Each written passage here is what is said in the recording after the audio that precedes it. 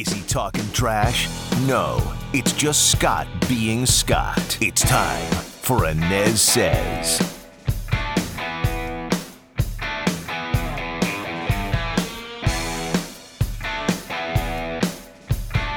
Hey, hope you're having a great day. Thanks so much for listening to the ANEZ SEZ podcast. Scott ANEZ with you. You can find the podcast most everywhere you find your podcast, including the WDBO app and WDBO.com. All right, let's get it going here. A little political talk today. So much for unity. So much for unity. My hope going into the Biden presidency, my hope was that the office would kind of moderate the far left-leaning Democrat Party. That the office of president would moderate Joe Biden's campaign speech and his promises that once Biden, the centrist, the career politician, once he got into office, he would tell the far left to sit and spin. Well, I was wrong. I was wrong. Since day one of the Biden administration, about a week ago, Joe Biden has been on an executive order palooza on everything from refocusing on the climate crisis to canceling the Keystone XL permit. Oh, by the way, hundreds of people out of jobs there, to an executive order banning discrimination on the basis of gender identity or sexual orientation, and an executive order, by the way, denouncing anti-Asian discrimination and xenophobia. Again, my hope was that Joe Biden had the backbone to stand up to the radical left wing of his party, a wing that is frighteningly expanding in this country. And it turns out just what I feared is happening. Joe Biden is, in fact, a puppet for the far left.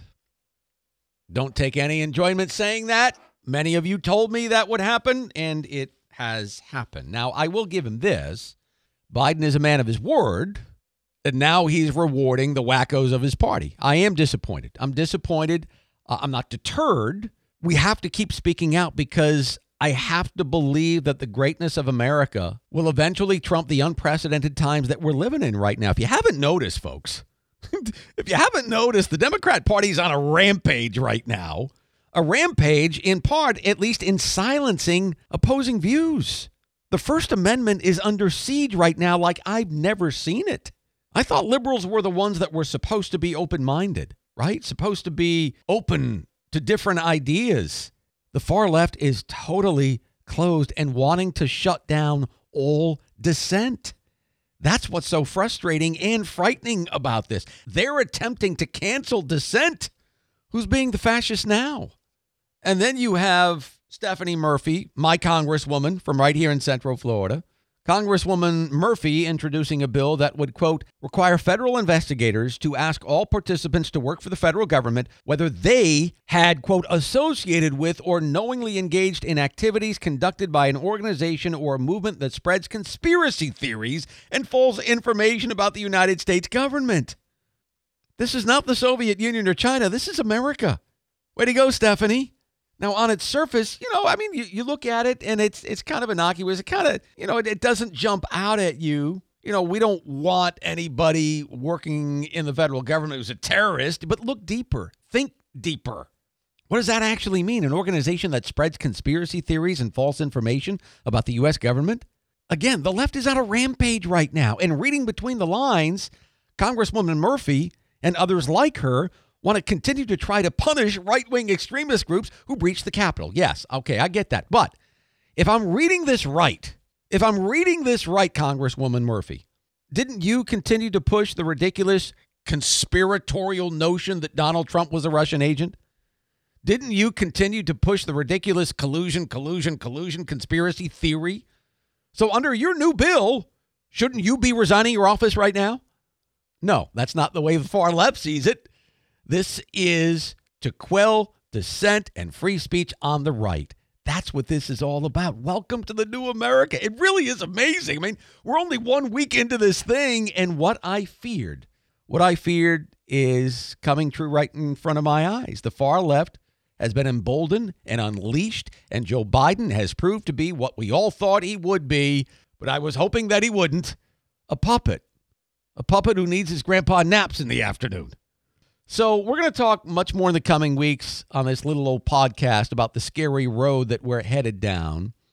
what I wanted to focus on today is the recent cat and mouse game between the new White House and the governor of the great state of Florida.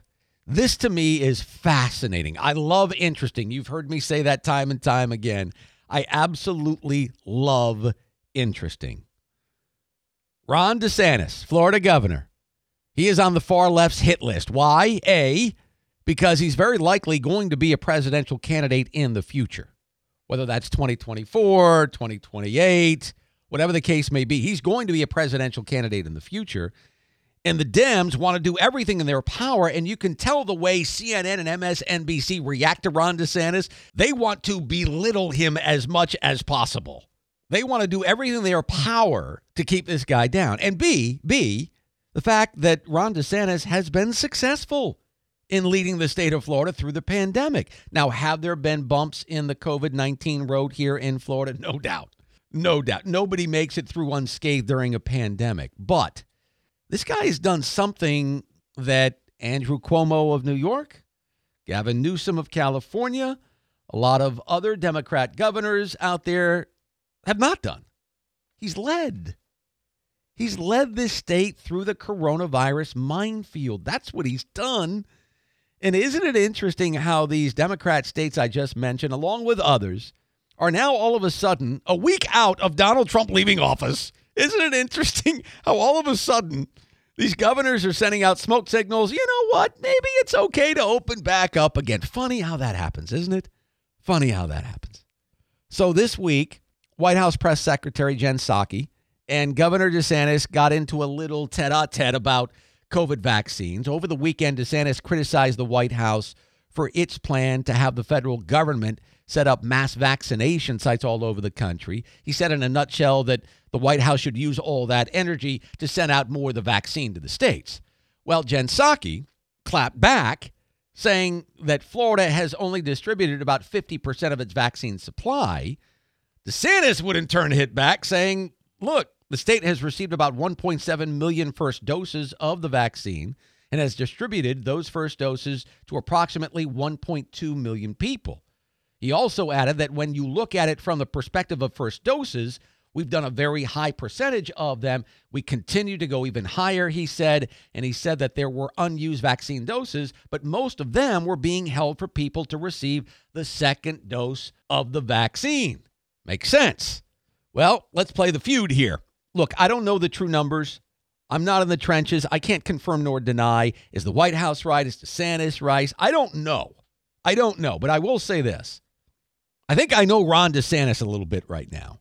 And unlike many in his position, he's led Florida through this pandemic. He's led the state. He's been big. He's been bold in keeping Florida as open as possible.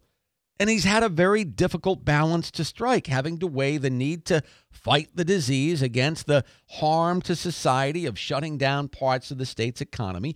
And yet, what he did that Andrew Cuomo did not do in New York is that Ron DeSantis has been consistent since the beginning of the pandemic. The message has been clear. Maintain your social distance, wash your hands, wear a mask, and let's protect the most vulnerable. Hear that, Andrew? Let's protect the most vulnerable. I think it's interesting because I listened to some of my friends and relatives up north. And I got to tell you, some of them think we here in the state of Florida are a bunch of risk-taking crackers, mainly because of the media's narrative about the governor being this insane Neanderthal who sticks his head in the sand and encourages people just to go crazy here in the state. It's not true. It's not true. I've got many people up north, like, they're miserable. They're absolutely miserable. They have been locked down for nearly a year. They're trapped. And the ironic thing is that some of those people think that we here in Florida are like these, these COVID mavericks or something led by a rebel commander, Ron DeSantis. It's typical northern elite liberal BS. It's just flat out false. And look, I do believe that the decision to vaccinate Florida's 4.3 million seniors, people over the age of 65, really should be a case study on how to attack the virus. That's Ron DeSantis is doing. He's absolutely right. Seniors must get this thing first and foremost because of the high-risk categories that they're in. It was the right decision. What DeSantis has done here in Florida is while he sent that same message day after day after day, he's also trusted Floridians to make wise decisions. And much to the surprise of my northern friends, we're not all walking Florida man stories down here, okay? We've heeded those warnings, and we've used our common sense. Ron DeSantis has allowed us to use that common sense. We've gone about living our lives, albeit differently, but DeSantis is one of the few leaders in the nation who has realized that the mental and emotional aspect of this pandemic is downright debilitating, and I've seen it with my own eyes. Again, has his leadership been perfect? No, nobody's perfect, but I think Ron DeSantis has struck the exact right chord during this pandemic and should be a blueprint for pandemics to come. And I hate to say that, but you know there are more on the way. And that right balance is, not being overly heavy-handed in terms of government crackdowns. We're seeing a lot of those across the country in Democrat-run states. Trusting your people to do the right thing and keeping the state as open as possible to preserve businesses and jobs. So I believe that Ron DeSantis has done a solid job in leading us through this pandemic. The far left would disagree with that, but go ahead, compare DeSantis' COVID record with a Cuomo or with a Newsom or any of these other Democrat lockdown states. Ronny D wins by a TKO. That'll do it for the ANEZ SEZ podcast today. Appreciate you being here. I'll see you next time.